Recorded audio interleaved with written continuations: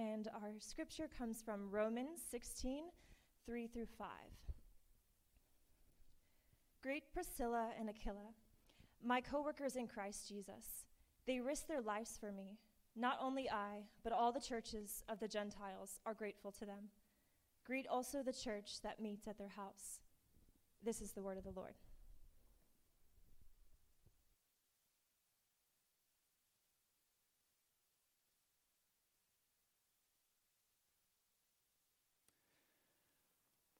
So, yeah, good to be up here.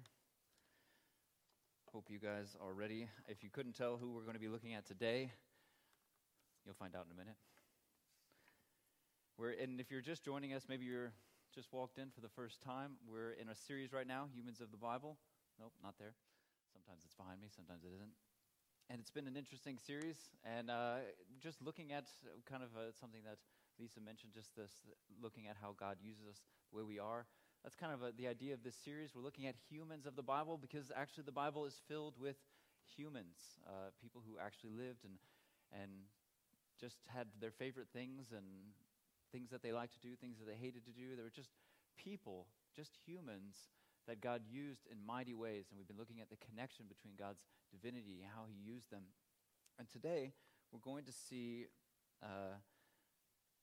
we're going to be looking at actually two, Priscilla and Aquila, and just how God is going to work through them and how through their surrender to God. But originally my plan was to look at Priscilla or Prisca.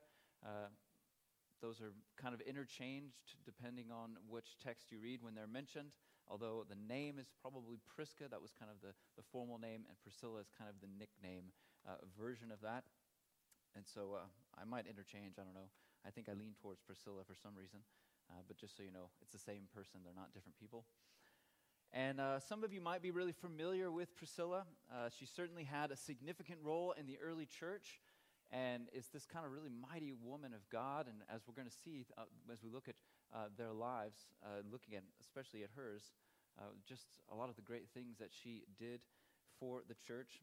But in looking at all 6 times that she's mentioned in the New Testament, it felt like you have to notice, it's definitely noteworthy that she's never mentioned alone. Other women are mentioned alone, so it's not just a matter of the writers are like, well, we can't mention a woman without her husband. I don't think that was the case. In fact, often husbands are not, or wives and husbands are not mentioned in going both ways. For instance, Peter had a wife, we know, but does anybody know what his wife's name was? Yeah, no, we don't know what his wife's name was.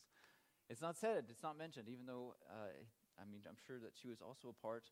So there's something really noteworthy that they are always mentioned together in every single occasion. Something, I think, again, that we should maybe just want to take notice of why that is, which is why we're going to be looking at them together as husband and wife, as a power couple. That's 2 times I heard somebody mention that today. My wife was the first, so I'll go ahead and throw that in. They are certainly a Christian power couple in kind of the foundation of the early church. In fact, the story of Priscilla and Aquila is as much a story of devoted service and ministry in the early church, which is going to be our main focus today to apply to our lives today, but it's also a story of and an example of a beautiful unity in marriage. And I think I just want to throw that out. So as we're going through all the things that they do and going through their life and the bits that we know about them anyway, I want to just kind of put that in your mind. And just this kind of, it certainly challenged me as a married man to think about, man, that's something that I want to aim for, that everything I'm doing, every aspect of my life, whether it's my ministry or my career, everything, that I would be kind of unified and in unity with my wife in all of those things as we see with these two.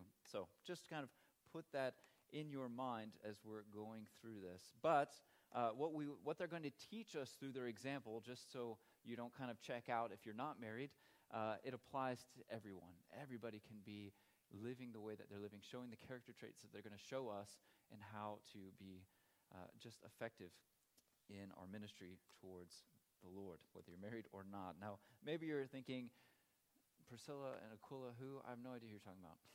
And that could be the case. They're only mentioned a few times, actually, or I would say relatively a lot, considering compared to others that are just mentioned in the Bible. But it's usually just in the greetings, the final greetings that we saw here in Romans. It's just the kind of Paul like saying, hey, don't say hi to this person. And they're also mentioned in Acts 18, which we'll look at. But it also feels like it's just in passing. Certainly if you're just reading through a large amount of text or reading through the end, we tend to go a little bit faster when we get to the final greetings and we don't really maybe paid much attention.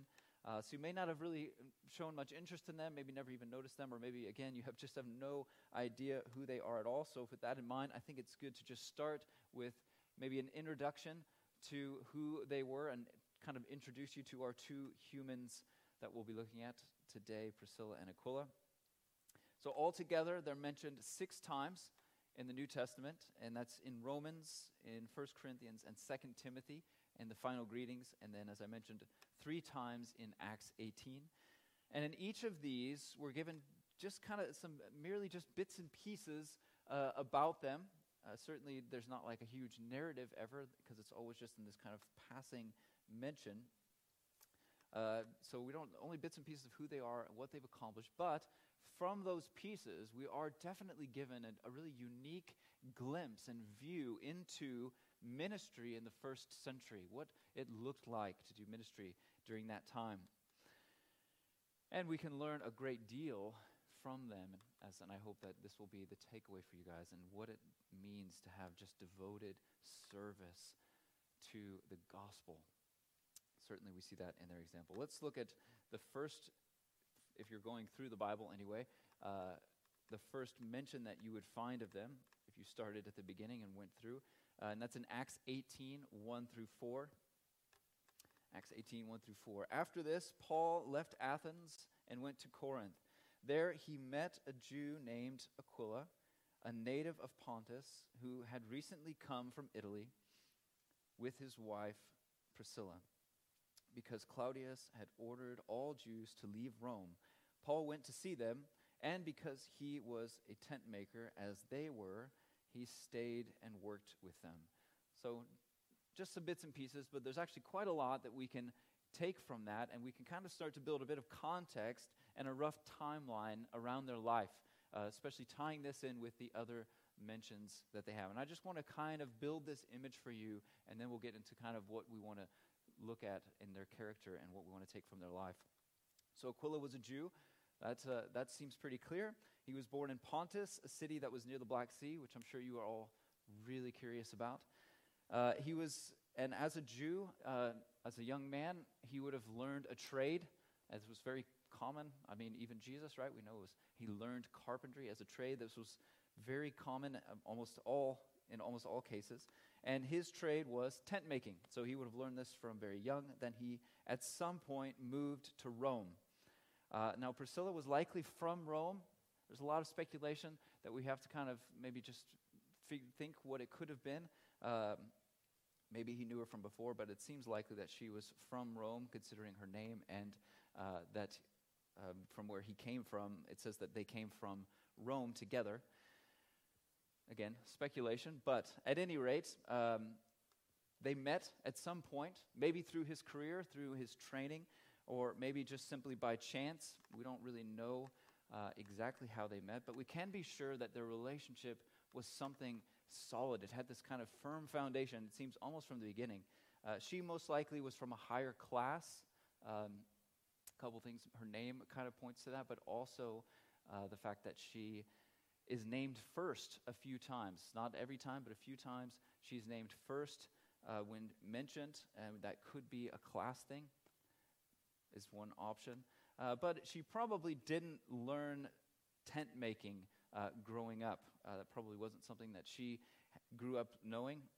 But we know that they both were tent makers. This was something that even from the beginning of the relationship, they come in together. They're unified in it, and it's something that they are building up their business, building up their career together. And it's safe to assume that, again, it's not something that she would have maybe grown up with, so it's something that she did with him, that kind of was united with her husband. And I just want to point that to say that it's clear that they loved each other. Not every couple can work together full time, I would imagine. And so it's just really cool to see that they really loved each other, that they were able to spend all their time together, and it seems that it went well. Then in 49 AD, Emperor Claudius expels all the Jews from the city of Rome. This is something that's fairly well documented.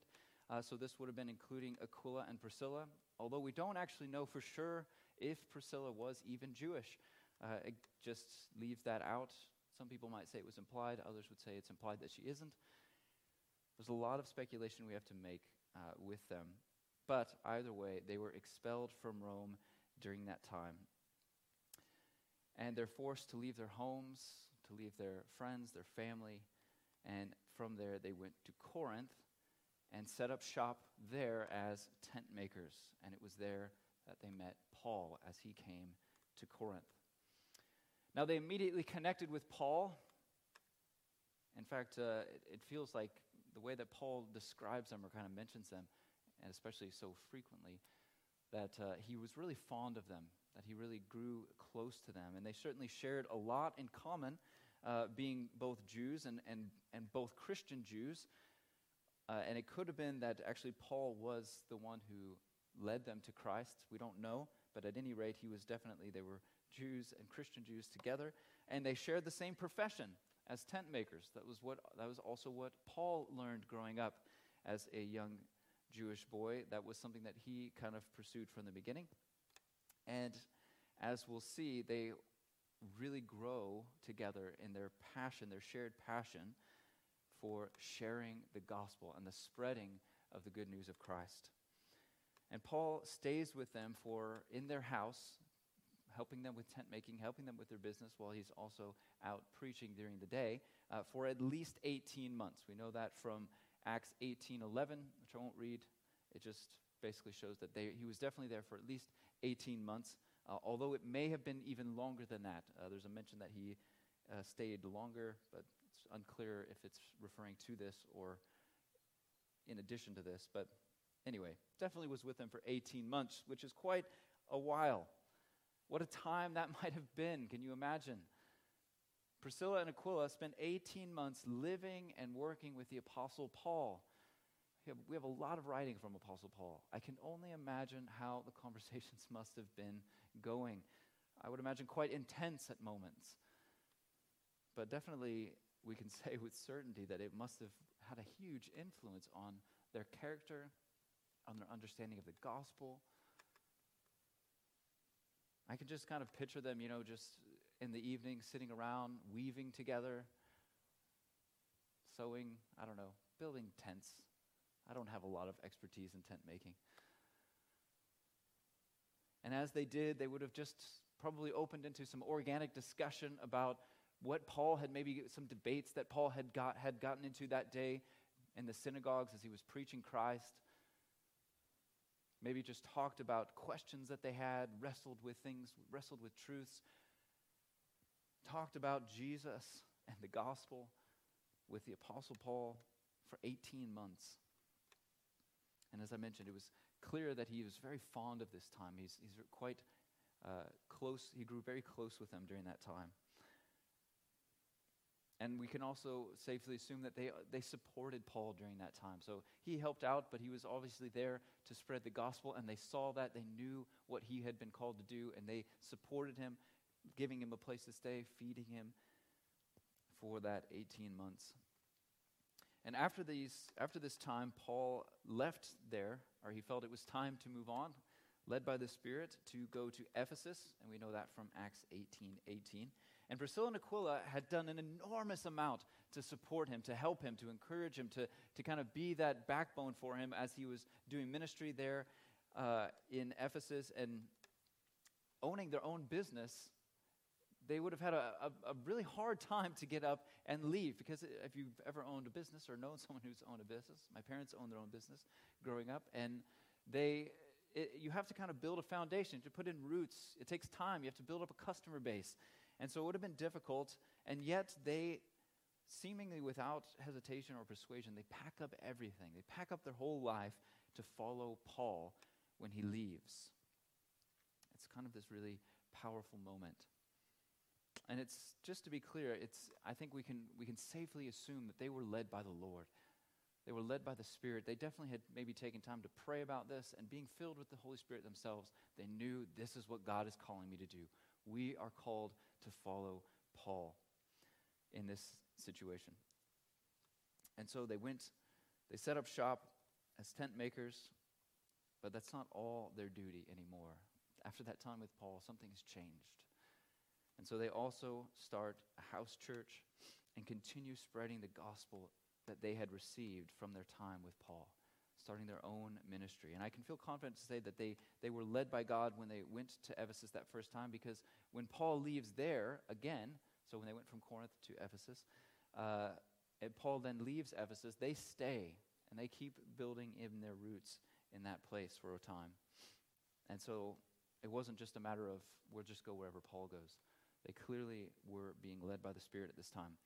And so they stay there and continue to serve, building up their community, using what God had provided for them, what God had given them in their careers to offer a place for God's chosen people, for God's church, to create a space for people to meet. And at some point, the edict from Claudius was no longer in effect, and so they returned to Rome. Maybe, I would believe, again, led by the Spirit. They felt that's where we want to go. Maybe it's just because it was their home. But they went back to Rome. We know this from what we read today. In Romans 16:5, it says, greet also the church that meets in their house. And he's obviously writing to Rome. So they were there in Rome at that time, setting up shop again, continuing in ministry. And it's unclear exactly how long that they were there. But when Paul writes to Timothy in 2 Timothy, Paul was writing from Rome, and they're obviously not there. He's writing to Timothy, who's in Ephesus again. So he again extends a greeting. Don't forget, hey, greet Priscilla and Aquila. But at that time, he doesn't mention a church. He doesn't mention a church, and this would have maybe been around the time of the fires of Rome, or shortly after that, when Nero had supposedly burned, or was behind the burning of the city of Rome. Just didn't like it. He wanted to rebuild it, so he just had it burned down and blamed it on the Christians. And so it could have been during that time that they lost everything that they owned, lost their home, lost their business, lost their career. And so then they were forced to leave and went back to Ephesus. And at some point, we don't know exactly the details. There's just a church tradition that tells us that that the persecution of Nero continued to spread, eventually reaching them where they were, most likely in Ephesus, where they were taken outside of the city and beheaded together. That's the story.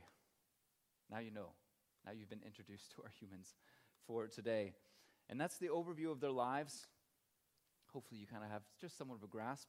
And now I want to go in a little bit deeper, look a little bit closer at their character that we see in the example that they set through that story that we just went through. Specifically, 3 qualities of their character that best equipped them for ministry. 3 qualities of their character that best equipped them for ministry. And that's going to be kind of our 3 points for the day. So the first thing I want to look at, or I'll just tell you all 3 first. So we're going to be looking at that they are workers, that they are risk takers, and that they are movers. And when I say movers, I don't mean in like some churchy version of let's be movers. I'm talking about physical movers, as in they physically were willing to move to new locations. So workers, risk takers, and movers.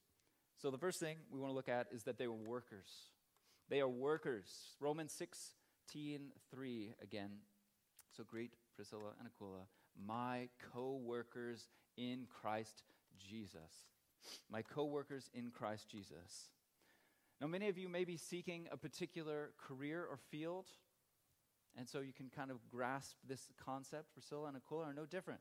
They're tent makers. They're in the tent-making business. But they were first and foremost co-workers with Paul and with all the believers in Christ Jesus. They were workers first and foremost in Christ Jesus. And this is not simply referring to the things that they did, their house church or their support of Paul and his ministry, whether financially or otherwise, though those are definitely a part of it, which we'll see. They were workers in Christ in all that they did. They were workers in Christ in all that they did, every area of their life. Colossians 3:23 says, whatever you do, work at it with all your heart as working for the Lord, not for human masters. Whatever you do, whatever area of your life, do it all for the Lord. Doing all that we do in Christ means that everything was connected. Everything is connected because it's all connected to what our main focus is and who we're doing it for, which is Jesus. Meaning that there's no separation. There's no separation. When we do everything for Christ, there's no separation between our work life, our home life, and our church life. And we see that very clear with Priscilla and Aquila. When we're doing all that we do for Christ and His glory, no matter what area of our lives we're talking about, no matter what area of life we're in, this will lead to a beautiful overlap between all the areas of our life as a means to serve Jesus best, as a means to serve Him best. This kind of mentality, to be a worker in Christ, allows us to be best used by God. Because we're always ready, we're always looking for the opportunities to serve Him, to apply ourselves to what He might want to do through us. So let's look at the two examples, I think, that we see clearly with Priscilla and Aquila. There might be more. The first is their house church. Now, there's significant archaeological evidence that shows that during that time period, a lot of houses were kind of restructured, reformed, modified to support a larger gathering of people, which is thought to be a lot to do with the churches that were being planted everywhere, were popping up all over, because it wasn't really a recognized religion at the time, and so building a big church, a big synagogue, or meeting in a big cinema wasn't really an option, and so they had to do it in churches or make church into houses, and so they wanted to make as many people as they could, and so they would modify the house, and of course, to do that, it would take money. It took money to do that.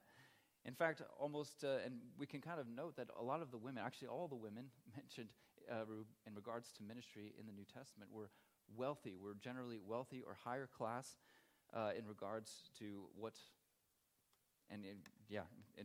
regards to their living. And we can be pretty safely assume that Priscilla and Aquila were, at the very least, they weren't poor, right? They had a career, they had a means of income, and they at least had enough to afford a house, potentially a house that they were able to modify, make larger, maybe enough for 50, 60, 70 people. We're not even that here. Can you imagine if we were in a house, though? It would be a little bit more cozy. Have to really get to know each other a bit better, not be so spread out. So here we see their work life, their career, supplying the means for their ministry for God. This overlap I've been talking about. This in turn changed their home life. They had an open door policy. They were always letting people into their home, making their home a space for God to use, being good stewards of what God had blessed them with for the furthering of God's church, for the growing of God's people. And this was only possible because they did all that they did as workers in Christ. They did everything that they did as workers in Christ.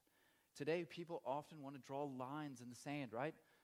Actually, more like we want to build walls, walls around the different areas of our life. This is my work life. This is my study life. And here's church over here. They cannot mix, though. I don't want them to overlap. I don't want them to mix in with each other. Sure, I'll come to church on Sunday, but Saturday's for me. My workplace, my career is my thing, and I save my Christianity for the weekend. There's nothing wrong, of course, with spending money on things that you want or having rest days. So, don't come to me after, hey, the Bible says you need to rest. I'm not talking about rest days. I'm not talking about any of that. But we need to have this kind of worldview change where we understand that all those things, everything we have, All those things, all those great gifts, your career, your money, your job, everything, your studies, all that you have comes to you from and by the grace of God. It's a gift from Him. We need to reevaluate our perspective. And again, it's okay to have all these things, but I would ask you to just question yourself, for yourself. What's your aim? What's your aim when you want to separate things, when you want to restrict kind of what's going on in different areas of your life into these different bubbles? Because on the other end of the spectrum, the more that we separate these sections of our life, the less God is able to use us completely. If you're not willing to give God every area of your life, you're going to restrict how God can use you. But when we give God every area of our life, we see that everything is intertwined in how He uses us. And all things are capable to be used for His glory. So that we can say, maybe you say, well, I'm not really ready for that. I'm not really ready to surrender every area of my life. I would say, well, it's okay, but again, what's your aim, though? What's your aim? Is your aim to continue to try to surrender more of your life, or have you just locked with lock and key certain areas of your life that you never want to give to Christ, you never want to give to Him? Is Jesus just this kind of side note in your life that makes you feel good sometimes about the good things that you like what He says, and on the other things you want to just kind of push Him over to the side, and maybe hopefully He's there when I die, because I definitely want to use Him to get into heaven, but the rest of my life I want to keep for myself. These things I want to keep for myself. We want to make Christ our goal. We want to make Him our aim. We want Him to be enough, to be all that we need in this life. Or at least make that the aim that we're going for. So breaking away from a comfortable life, they could have just used the money that they made for themselves, breaking away from a comfortable life, or that pursuit, Priscilla and Aquila didn't live to get all that they could out of their career, out of their position, out of their location. Instead, they sought always to find ways to serve God and to see the gospel spread wherever they were and through whatever they were doing and whatever area of life that applied to. And the second example we see of this is in Priscilla and Aquila's mentoring of Apollos, which I'll go through. I'll read it where it's found, Acts 18, 24 through 26. Meanwhile, a Jew named Apollos, a native of Alexandria, came to Ephesus. He was a learned man with a thorough knowledge of the Scriptures. He had been instructed in the way of the Lord, and he spoke with great fervor and taught about Jesus accurately, though he knew only the baptism of John. He began to preach boldly in the synagogue. When Priscilla and Aquila heard him, they invited him to their home and explained to him the way of God more adequately. So being an Alexandrian, that just meant that was like the center point of academia at the time. That was the place where the most highly educated came from. And he certainly knew about Jesus, right? He wasn't teaching anything false. He wasn't teaching anything wrong, but he wasn't teaching the whole truth. And we don't know exactly what that meant. Maybe it could be that he hadn't heard fully about what happened at Pentecost and just the baptism that came after that, or maybe the baptism of the Holy Spirit, or it could be just the idea that we need to be baptized in the name of the Father and Son and Holy Spirit. But he didn't quite have the whole picture. And Priscilla and Aquila, remember, they had spent a lot of time in deep discussion and conversation with the Apostle Paul himself. So they had an extensive understanding of the gospel truth, of the Holy Spirit and the work of the Holy Spirit, and the importance of baptism in the name of the Father, Son, and Holy Spirit. And being workers in Christ in all that they did also meant that they were humble in their hearts. It wasn't about them. It wasn't always about pushing their agenda or pushing themselves up, but looking for opportunities to use their resources to build others up, to lift up others above themselves. They didn't want to make it about themselves. They didn't call him out publicly. Hey, wait a minute, you're not quite right, man. You're missing some things. they call him to their home. They open up their home. Again, this overlap. It wasn't like, well, if this is my space, we can meet at Starbucks, but I'm not inviting you to my house. Everything overlapped. Everything was about God. Everything was used for his glory. Everything that they had. And it wasn't about themselves, but about seeing the gospel being spread, how God wanted to spread it. And here was a man, Apollos was a great speaker, highly educated, eloquent in the way he talked. And they sought to lift him up as best they could.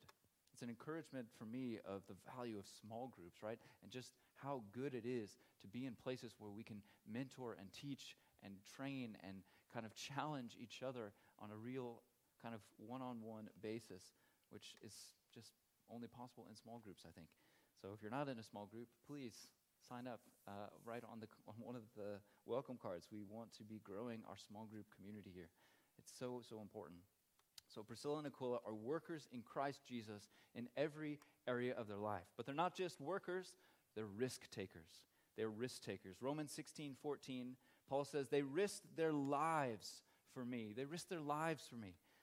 Now, Paul certainly had many occasions that he could have been talking about. One that comes to mind is probably maybe in Ephesus. He was kind of preaching Christianity. And the people who made idols to the goddess there were like getting kind of angry. They were losing money. And they're like, if Christianity keeps going, people are not going to be buying our merchandise anymore. So they start a riot and try to murder Paul. It could have been there. That's definitely likely. It probably would have been together or in that same area around that same time. But, Paul has a lot of situations where he almost died. But we can be 100% certain that he feels he owes them his life. He is confident that he owes them his life. And we get the impression that it wasn't something that they really had to think about, or they immediately were willing to throw down their lives. Not for Paul's sake, not because they really liked Paul, but for the gospel. That the gospel that Paul was called to preach had to continue. They could see what Paul is talking about when he says in Philippians, to live is Christ and to die is gain. A truth, when fully grasped, produces a view that knows I belong to Christ, and his work on this earth and what he's trying to accomplish is more important than my very life. And I know that to die just means I get to go and be with the one I love. Nothing in this world can take that away from me. Not even if they take my own life. So Priscilla and Aquila understood this, and they were willing to risk everything for the sake of the gospel. Are we risk takers today? Are we willing to risk for the sake of Christ? Now, you don't need to throw yourself in front of a bus to be a good Christian. Don't misunderstand me. But to the extent that you're willing to sacrifice, to risk yourself, you will be better equipped to be used by God.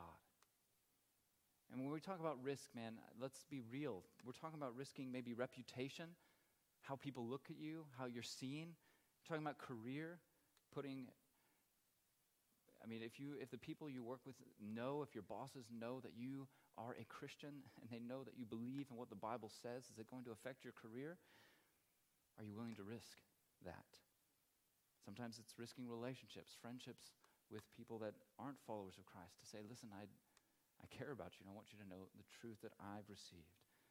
And sometimes it's just risking our time, our money, our security. There's a lot of ways that we can take risks for Christ. And Christ gave everything for our salvation. He gave up everything for you. And as we seek to follow him and to belong to him and to be like him, we need to be willing to risk for him. But they weren't just workers in Christ. They weren't just risk takers. They are movers. Again, literal movers. As I pointed out, we went through the overview of their life. They moved quite a lot. Sometimes they moved because they absolutely had to. They were forced out of their home at least once, possibly more than one occasion. So they had been forced out as refugees. And at other times they left out of choice, because they felt the Holy Spirit had led them to move or to go into a new place, to start a new church there or whatever it might be. But either way, it was really difficult, especially at that time. It's hard to move now, but it really was a hard thing to move, to get up, to take everything with you and to set up roots in a new place. But they were willing to. Now, I can speak a little bit from experience here. I'm not native to Germany. And I know that, God called me here. It was clear. He called me away from friends and family I grew up in, away from my home, to be a co-worker with Christ, in Christ, to be a risk taker for the kingdom, and to make a new home here. And it was challenging, I can tell you. And what God has for me next in the future, I can only wait and trust Him. I would imagine that several times when God had moved Priscilla and Aquila, they thought, maybe this is where we're going to be for the next 30 years. And then something happened, they had to move on to a new place. Who knows what God might have for you next? We need to be ready to move as Priscilla and Aquila were, knowing that no matter where we go, Jesus is with us. As he says in Matthew 28:20, I won't read it, it's when he gives the Great Commission that we're all called to answer. He says, I will be with you to the end of the age. We're never alone. We're never without him. And no matter where God puts you or where God leads you or where God forces you to go, sometimes our moving or our kind of moving around is out of our control. It's just this is where we have to go. A lot of you are finishing your studies and you're not sure where you're going to end up job-wise, and it might not be your favorite or first choice. But no matter where we go, we are always able to find opportunities to be used by God. And we can look at what in Joshua 1:9, God says, have I not commanded you? So he's behind it. I've sent you. I'm the one who am the force behind where you are, where you're going. And he says, be strong and courageous. Do not be afraid. Do not be discouraged, for the Lord your God will be with you wherever you go. And that's as true as it was for the Israelites back then as it is for us today. Being a mover is not necessarily for everyone at every season of your life.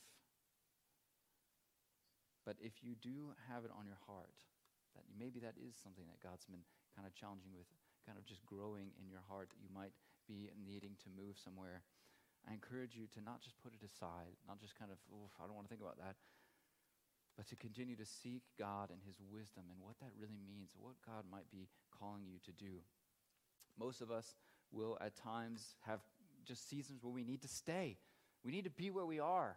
And no matter where we are, right, we need to be where we are and build up roots, build up the ministry, find opportunities to be used by God wherever we are. And that sometimes might be followed, sometimes surprisingly, out of nowhere, where God is calling us to move. Whether it's a move to a new job, maybe a move to a new flat just across town, or maybe a move to a third world country to build churches, or to translate the Bible into a new language. It's still not in all languages. Who knows what God might be calling you to do. And in conclusion, I want to encourage you to never underestimate the power you can have when you abandon yourself and you truly are willing to live these character traits that we see with Priscilla and Aquila. To be a worker in Christ, not drawing lines in your life, not building walls around certain areas, but doing all that you can, doing everything that you do as unto the Lord. To be a risk taker, willing to risk life, pride, career, money, for the greater prize of Christ being glorified in you and through you. And to be a mover, willing to say with a whole heart, God, here I am, send me. Where do you want me to go? What can I do for you? And a last look at Priscilla and Aquila to see the impact that they really had. Romans 16:3-4 again. Greet Priscilla and Aquila, my co-workers in Christ Jesus. They risked their lives for me. Not only I, but all the churches of the Gentiles are grateful to them. Paul makes it absolutely clear that not only he, but all the churches of the Gentiles are grateful. What does that mean? Well, if it had not been for these two and their willingness to risk, to work, and to move for the sake of the gospel, maybe we wouldn't have had some of Paul's greatest letters. And we wouldn't have even the book of Romans. Maybe we wouldn't have had Apollos being the great speaker that he was without their mentoring.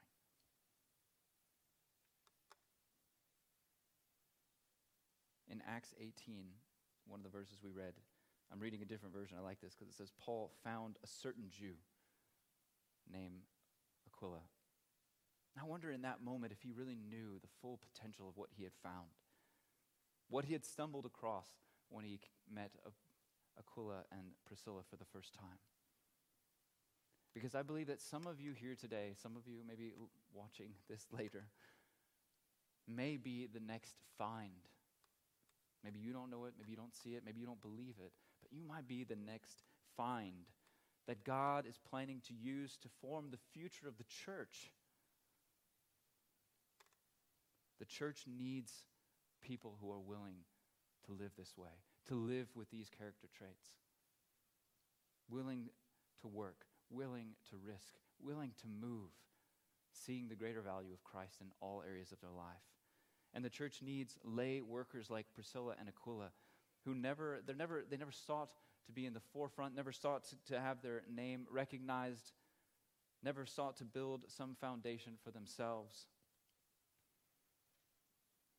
But they laid a great foundation for what God wanted to do in the founding and building of his church that leads all the way to what we are today. No great house can stand without a solid foundation. And God needs people that are willing to say, I will do all that I can to see the gospel growing, whether through me or through others. They planted churches. They trained Apollos, who went on, again, to be one of the greatest evangelists of the early church. In fact, there was a big debate. Most people were like, he speaks way better than Paul. We should just listen to him.